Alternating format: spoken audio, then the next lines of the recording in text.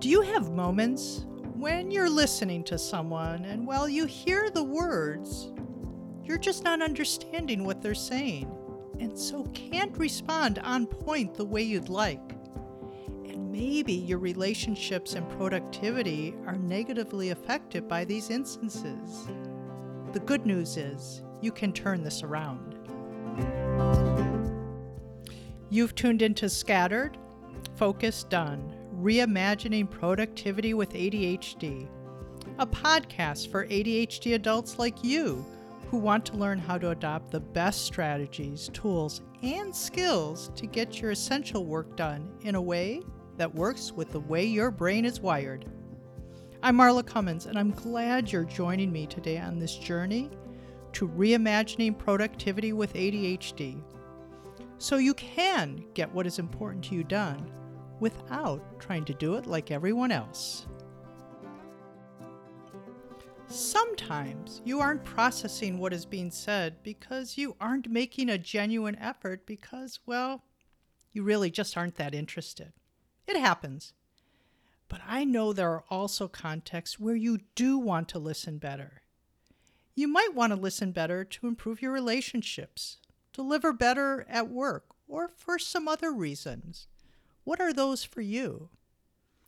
Whatever your reasons, so that you can customize the solutions to fit your needs, it'll be helpful to know how your ADHD contributes to your listening challenges. One way your ADHD contributes to these is you pay attention to everything in your environment. Yes, I know, attention deficit really is a misnomer. So when you're in a work meeting, you may notice the sound of a flickering light, the feel of a tag in your clothes, the tapping of your colleague's pen, or even your own thoughts related to a previous conversation or task. Then, once you get distracted, you may find it hard to re-engage in the conversation because of your ADHD-related challenges with transitioning, starting, stopping, and task switching. In other instances, your ADHD-related difficulties with regulating your emotions may make it hard for you to listen. Because remember, your emotional responses to situations can be much stronger and last longer than your neurotypical peers. When you're dysregulated, it's obviously harder to listen. In addition, your ADHD-related memory challenges may contribute to your challenges listening as well as you would like. So your limited working memory capacity due to your ADHD means that you just can't juggle as much information in a conversation in order to decide what to do with that information, including responding. As a result, you may shut down because you're overwhelmed, or because you're worried you'll forget what you want to say, you may blurt out whatever you're thinking.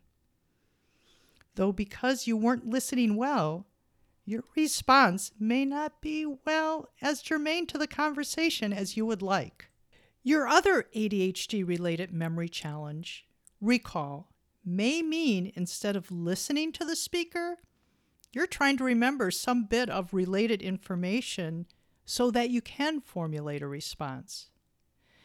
And I can think of other reasons related to your ADHD that listening may be a challenge, but I also know you're super interested in learning how to listen better. So before you stop listening to this podcast, I should probably get to those, right? Sometimes conversations just happen, like many that happen at home. And at work, maybe you pop into someone's office or someone stops you in the hallway and a conversation just ensues. Then there are community or social events you attend where many conversations just happen organically. You can't prepare for these.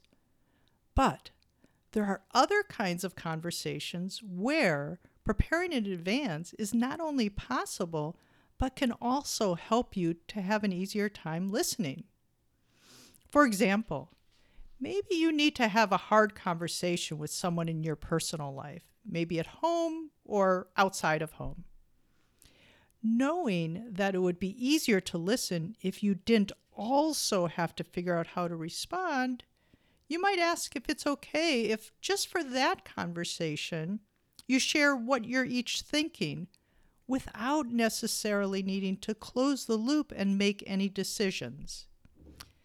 This might help you listen better as you're not also trying to figure out what you want to say. Then you can take the time you need to mull over the information and continue the conversation later.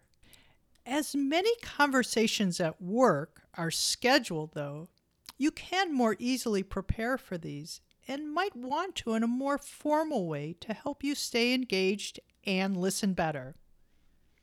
These preparations might include considering various aspects of the conversation in advance. For example, for sure you'll want to think about the objective of the conversation. That is, what is supposed to come out of the meeting? This will help you pay attention to the most salient information when you get to the meeting. So, is it a meeting about fleshing out each and every part of a project? Or maybe it's just about sketching out a rough roadmap. It will make a difference as to how you participate and how you listen. Because the way you listen in a meeting might vary also depending on your role. So it's helpful to think about this as well. For example, you might interact and listen differently if you're meeting with a team you've been working with for a long time, as opposed to a new group of people where you need to get up to speed on the topic. Whereas if you're facilitating a meeting for the purpose of collaborating and deciding how to best execute on an idea, you'll need to be prepared to listen, reflect, and synthesize what people are saying. A much heavier lift for you, for sure. But thinking about this in advance can put you in the right headspace to listen in the way you need to. In addition to thinking about your role, thinking about who the people are that are going to be at the meeting can also help you determine how you want to listen. Are these your peers, your boss, maybe a client? In addition to this, you'll want to review all of the ancillary materials, including the agenda. Are there related emails? Maybe there are notes. Reviewing these materials can help you be better grounded in the content of the meeting and, yes, help you listen better. Once you've thought about the objective of the conversation, your role, the people involved, and have reviewed related materials, you'll be able to listen better once you get to the meeting. If you also sketch out and bring a few notes with you, including questions and thoughts about the topic. Because as much as you prepare for the meeting in advance, you might have a difficult time, yes, remembering this when you get to the meeting.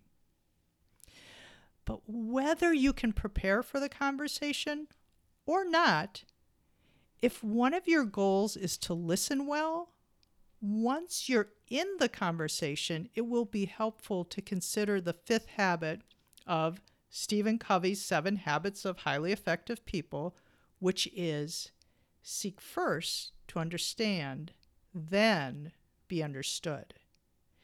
And here are some tips you can use to do that so you can stay engaged in the conversation and listen well. First, don't try to keep all the information in your head. You can't, right?